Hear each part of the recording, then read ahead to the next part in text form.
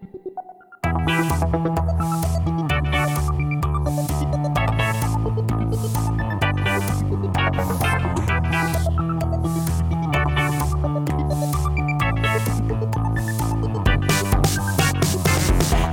ou Tripoli, Vilnius ou Benghazi, Paris, Moscou, on fait le boonga, boonga. Hello, we're back. This is Alex talking to Ashley Frawley, and George and Phil are here too.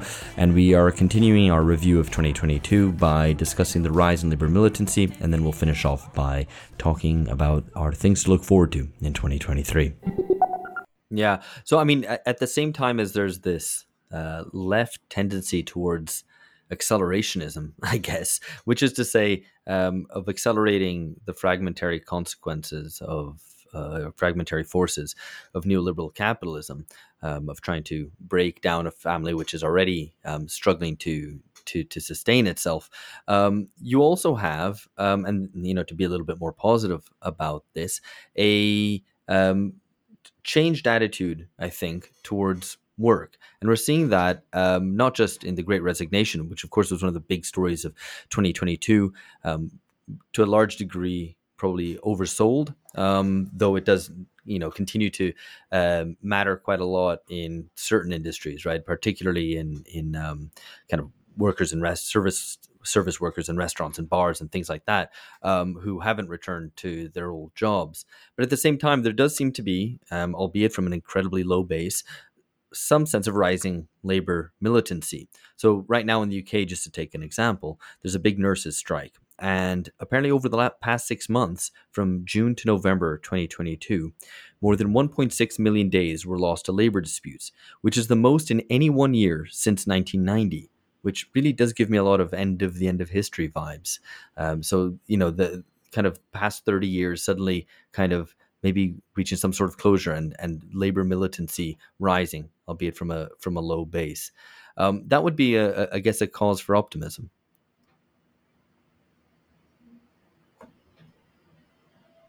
I thought it was addressed to somebody, Alex. You'll have to take it out. Well, I was hoping someone would just jump in and I'll jump in now, so I guess you can edit it out. Yeah, it is. It is a cause for optimism. I mean, there's plenty of caveats, right?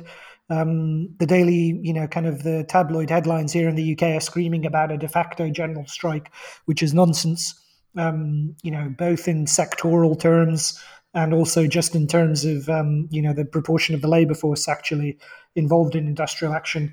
But it is striking. And it's not to say there's not been industrial disputes throughout the kind of end of history period. You had kind of significant industrial disputes in Belgium and France and so on. But what's striking about the ones in the UK is that they've come out of a period of such kind of quiescence, that they are, they seem to involve a good deal of militancy on the part of ordinary workers that was not there before, or didn't seem to be there before. And so, it does kind of raise the question of what's going on, and if there are any things which are, if there's any factors that are specific to Britain that help explain it at this particular point.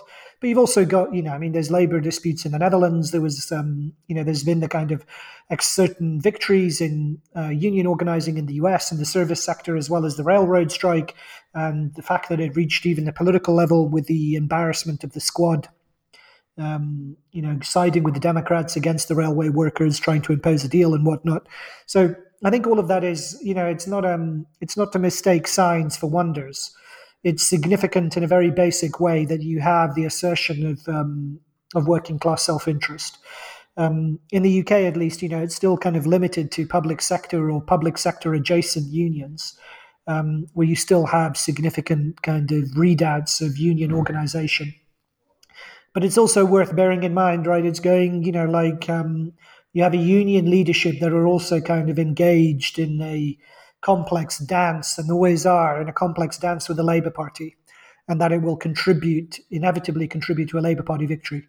So the broader question is, what could become of the Labour unrest politically? Because if it's just kind of channeled into a victory of the Labour Party at the next election, then there will be very little of it will come with political gains. George?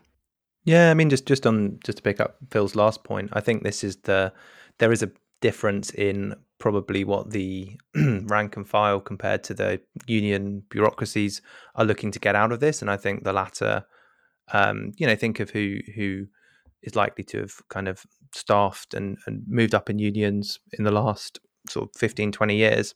They are very closely allied to the Labour Party, and this is with some exceptions in this country, RMT, for example. And yeah, it does seem like this is what it's heading towards. I mean, you want to kind of take the positives, and but I do have a bit more of a feeling that it's we've been talking about narratives. I don't know why, but the narrative here, which I can sort of see developing, is this is, Conservatives unable to run the country. Maybe Starmer can do it. Maybe the Labour Party is what this country needs, and is, a bit more friendly towards, public sector striking workers who, on the whole, have quite a high level of public sympathy, with, tabloid and right wing press exceptions. And yeah, that's if that's what we get out of it, it's not a particularly good sort of initial return, but maybe that's the first step. And there are more after that, which have a bit more of a, I don't know, an output which isn't just, wow, we've got a Labour government. Yeah, and I guess this is the one element which is kind of this third element between the culture wars, which increasingly seem to be happening on almost psychosexual terms continually, but questions about gender and the family, actually, ironically, which only rather seems to further the left's aversion to the family, which is the wrong take, as we've been discussing, but also that kind of labor struggles rather break through a lot of this stuff, and which is something that neither the culturally populist right, as the Tony Blair Institute wants to call it, wants to back or speak for, nor does, of course, the sort of liberal technocratic managerial establishment. And I'm just interested about to what extent, what are the political consequences of this, and how, whether it's able to sort of break free from the form of that politics has taken, especially over the past sort of 3 years, which is precisely this sort of culture war. Ashley. Yeah, I mean, you can see it as a return to a kind of material politics. At the same time, I have very similar misgivings that have already been aired in terms of who it is that's striking. I felt a bit concerned. I don't know. I shouldn't sort of say this out loud because I don't have deep thoughts about this, but with the lecturers' strike, for example, after 2 years of utterly screwing students, I really felt like, is this the time to be talking about professors' retirement? I mean, I don't know. We in higher education have been getting so royally screwed. Like during the pandemic, I worked, my workload tripled. I had a 2-year-old and a barely 4-year-old, barely 2-year-old and a barely 4-year-old at home. And I was working right through the night, like without sleeping, and I would continue working into the next day, and I didn't sleep until the next night. Like I fully believe that I'm going to die young because of what those 2 years did to me. It was absolutely awful. But this is something that this is a problem that's been going on for a really long time, and it's part of the marketization of higher education. And I feel like some of what UCU was doing was tackling that really deep issue of marketization, but through like the odd one-day strike. And it was kind of like, well, what do you want to do here? Do you want to do something small and actually solve our problems and like say we need more staff, we need you to hire more staff, we need you to reduce our workloads and pay us in line with inflation, or do you want to like launch this enormous political battle against the marketization of education? And if you're going to do the latter, then you need to do something much bigger. And I just kind of was like, well, otherwise we're just like gifting our salaries over. And I, as I said, I don't have like deep thoughts about that, but that was sort of my misgivings about it. And I just felt really bad because the students were so supportive and they understood what we had been through. But I felt awful doing that right after the pandemic. And for what? Yeah. Now, the industrial strategy of UCU has just been kind of a lesson in, pointlessness and stupidity in so many ways. And again, I mean, it kind of in without real, for them, neoliberalism is what management does in the university, rather than thinking about how kind of it infiltrates all the kind of woke social justice stuff that they support, and how, it's very clear. I mean, anyone who's in a university should, can probably see this. The social justice stuff is a way of essentially eliminating your competitors. Provides an extra edge in this desperate battle for tenure, for a permanent job, for the next temporary contract, whatever it is. It's very clear, you cancel your enemies, you cancel your opponents, you kind of gather people around you, and you secure yourself through propagating, these ideas and these ideologies. And I've seen it play out, at least at my former institution. Yeah. Forgive me in very for not ugly feeling ways. a huge amount of solidarity with people who 5 minutes ago were throwing me under the bus for things that I said online, and now all of a sudden we're supposed to be like arms linked. Yeah. They don't see. And I don't, all of this. it's not a union, it's not a union. It's an NGO, really. That's essentially it. So it has kind of tremendous middle-class zeal for its favored topics, but it doesn't actually know how to defend workers' interests in the context of the modern university. And there's many examples where it's not even defended people who are in danger of losing their jobs.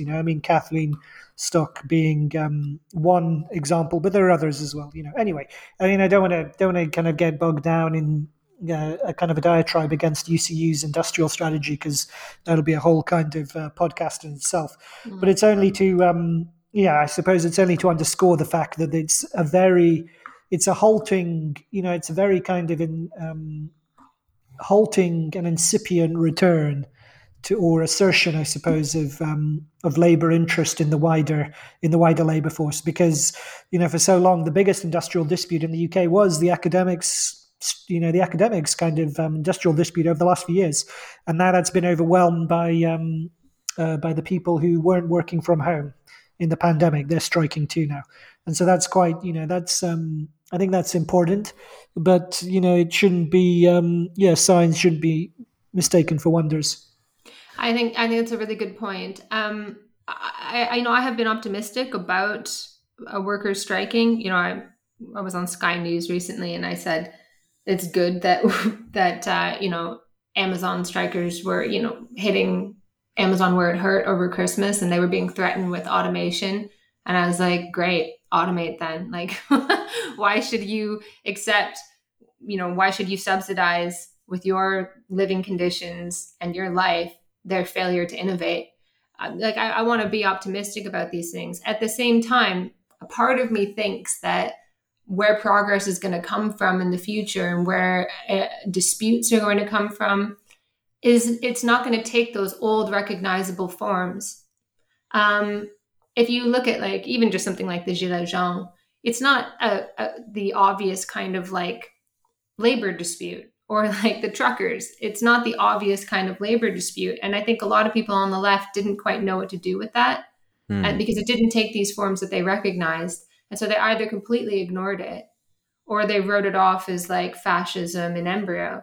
But I think that's going to be a huge part of it. It's not going to be, well, it might be now, who knows, fights about living conditions and material things. And also, if you look at Davos, what I found interesting was the narrative that the fat cat billionaires were saying was oh, we're not going to fire workers. Hard times are coming, but we're not going to fire workers. We're not going to pay them less. I thought that was really, really interesting. I haven't quite wrapped my head around what the hell is going on with that, because how could you possibly not? But anyways, they kind of recognize that they need to pay people off to a certain extent. People it's a calculation of social. For a long time, so, you had the phenomenon of labour hoarding, in the era of cheap money. that people kind of, instead of firing, they would, because they could afford to keep on borrowing and they were in credit, so they could keep kind of workers on the payroll or put them on kind of reduced hours and keep them there. But I think also, there might be an overhang of that, but I mean, presumably that's drawing to an end now as interest rates rise. But I think also the very there is, richest can afford to do that, and and allow I their think competitors to fall and not being able to keep up. I think also there is a calculation of social peace, Yeah. and they are, like there is a weird, there is a weird kind of billionaire equivalent of all the kind of conspiracy theories and paranoid fantasies that dominate wider public consciousness, and that's why they buy up their little concrete bunkers in New Zealand or whatever it is, like there is a constant fear, a consciousness of how precariously perched they are on top of the pyramid, and a fear that it will all crumble beneath them. And so I think there are calculations of social peace involved as well. And they've been obsessively talking about inequality for years now, Yeah. And now that they finally see political repercussions, I think they do think about, how can I maintain social order through my, my largesse and my charity and my goodwill and what a good person I am, by employing all these people. But here's the thing: people know that that's not enough anymore. They're totally on to that. That's the thing where it's like, I'm not gonna, it's like, you take this and you shut up and you submit to these terms, and people are like, no, I'm not going to submit to those terms. I want more than that.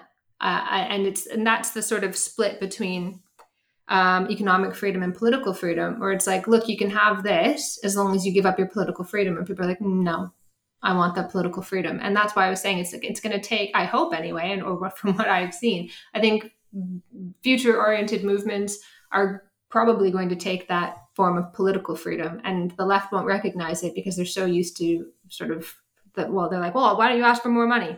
That's all I understand. And in fact, your freedom is a risk to other people because, as I said, they've imbibed that neoliberal logic of risk, and risk reduction is like the end goal of everything. Well, I think that it's something that we've been discussing on this podcast quite recently. We did the episode also with Dylan Riley along these lines, that political opposition, or rather, kind of opposition and struggles increasingly are kind of state directed. And that can be both in terms of, pleading the state for rescuing or saving living standards, or conversely, in a kind of more libertarian guise, as with the Canadian truckers, which we discussed with you, Ashley, last time you were on, that for a claim for autonomy. And I think a lot of politics seems to be torn between those two poles, and neither really puts into question property relations. So I think you're right in pointing out that the left is economistic, right? That it the good protests and the good forms of militancy that it wants to endorse are precisely ones which are demands for higher wages and conditions. And if those only in that sense, it's important to emphasize. Yeah.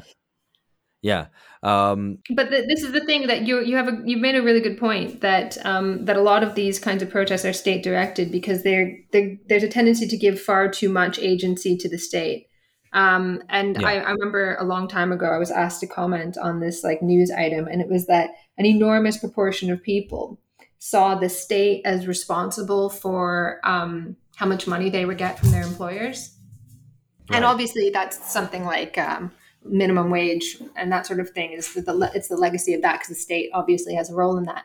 But they didn't really seem to understand that it had something to do with people kind of coming together to ensure that they don't get fleeced. And so there's this tendency, I think, across the political spectrum to see the state as being like the major player. And that is a massive sort of blind spot, because in a lot of these kinds of libertarian movements for political freedom, they have a tendency to downplay the role of their employer and even to see their employers as a benign influence. And I think that's obviously not progressive. No, and indeed, and also to ask the state to protect them. If you have the right state managers or the right politicians in place to protect them from the whatever, the leftists who are coming to steal your children or whatever it might be. Yeah, so it's just disempowering on all levels to view the state with that much agency. It's like, well, the state either protects me or fleeces me, but I don't have a role in this. I just will lobby the state. Yeah. So to round this out, I wanted to look forward to something in 2023 and actually take responsibility from everybody on what you might be looking forward to in 2023.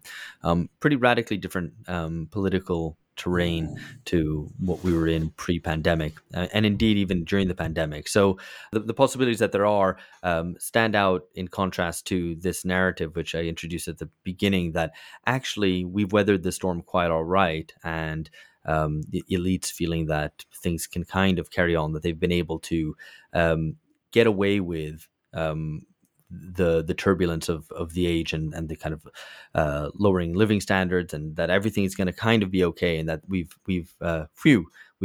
passed by populism. We've left that behind, even maybe.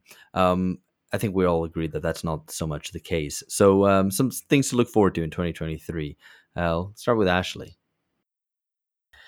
So last year, somebody asked me this, and I found it to be just the most difficult question. And my answer at that time, if you recall, it seems a million years ago, but still kind of pandemic season.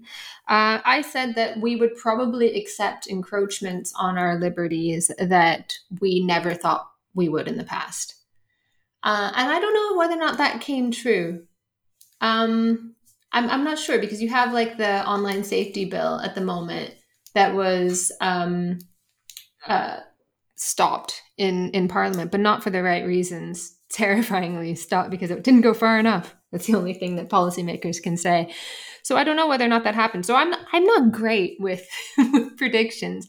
I feel like you said to look forward to. I don't know. Look forward to with trepidation.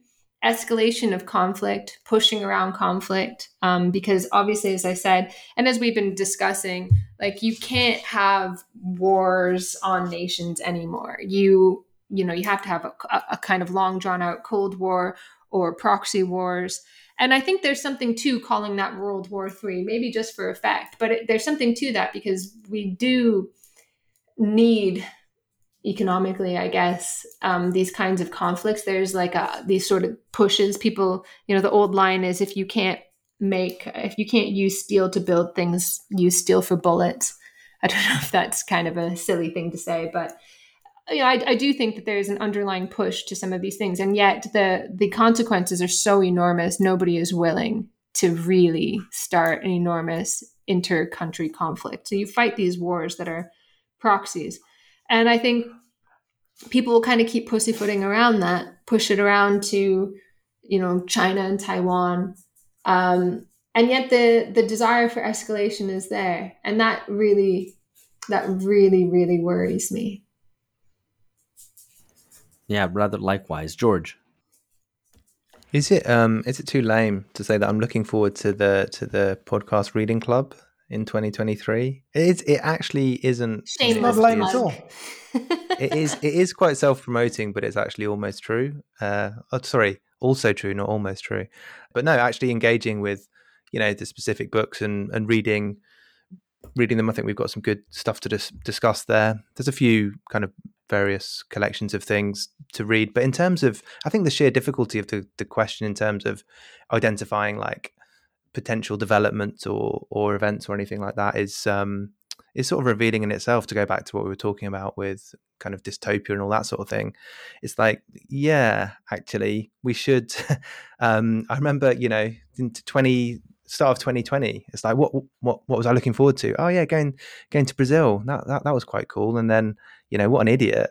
Shouldn't have kind of tempted fate like that, because it didn't. That year didn't really turn out, or that kind of year and the next year was kind of all meld into 2020, 2021. Didn't really turn out too great. I mean, also the Dune Part 2, I'm looking forward to that. I mean, it's a bit of a small fry compared to actually looking forward to some like grander developments. But yeah, I think I'm managing my own expectations, to refer back to what I talked about earlier. Wait, and, since you mentioned something frivolous, can I say something frivolous? Phil, in your book Lenin Lives, which we published when we scabs were at 0 books, driving it into the ground, you had talked about the Kardashev scale, if I said that correctly, and about these types of civilization or typology of civilization, depending upon how well they're capable of harnessing the energy in the universe. And I just saw yesterday in the newspaper, Saudi Arabia is in talks to harness a British plan for solar power in space, where they will throw up these big solar panels and transmit it down to the surface of Earth, and thereby solve all of our problems in terms of an endless supply of green energy. So there's something to look forward to in the next 50 years. We'll become a type 2 civilization, or is it? Yeah, type 2 civilization. Yeah, funnily enough, like that was so. I'm surprised George didn't mention the FIFA Champions League. Like, isn't that something to look forward to? No, it's not even Jesus the FIFA Christ. Champions League. All right, one is not the FIFA Champions League. No one Two, cares. it happens every year. No one cares. A swing and a miss. You see, you stick to the. I was going to say the only thing I'm looking forward to. I can't see anything. There isn't anything politically. That I think one could look forward to with equanimity or confidence.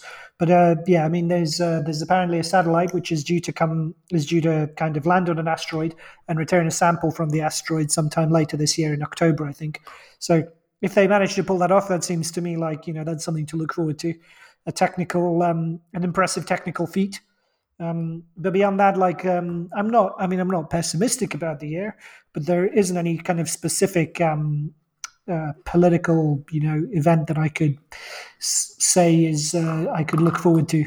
Let's just hope that we don't blow up the Earth before we have the chance to blow it up with solar power. Yeah, blow it up, but in a good way. For me, the thing is that I think there are at least some signs emerging that amongst, at least at a kind of intellectual level, that people are on, who are inclined towards the left are sick of the contemporary left in terms of whether it's the limitations of its nostalgia for social democracy, woke insanity or inanity, and anti-imperialist cosplaying, whatever different kind of strands of left idiocy you have today, that people are getting sick of that and wanting to return to more fundamental questions about how to realize human freedom. And so I think there are some green shoots there, and I hope to have more discussions along those lines. One other thing is that just because I like these kind of little historical parallels, if our era maybe began not in 1989 but 1979, which was marked by not only kind of oil crises and the ascent of Thatcher and then Reagan the year after that, but also about the Iranian Revolution. And maybe next year will be next year. We're already in 2023. I'm not used to it. I'm still writing 2022. Yeah, good point. But a revolution in Iran. The end of the mullahs. The end of the mullahs, revolution in Iran, which also might rekindle our desire for freedom. That would be something to look forward to. Yeah, I would probably put money on the mullahs staying in place at least this year. But you're right. It is something which is kind of it's one of those events that you could say is non-linear.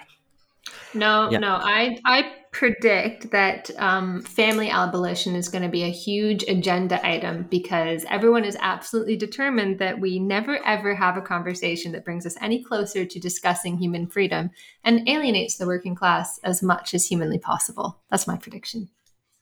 No, okay. Well, you just took mine and went all negative with it. Damn. All right, that is it for now. Thanks so much, Ashley, for coming on. Of course, always welcome on BungaCast.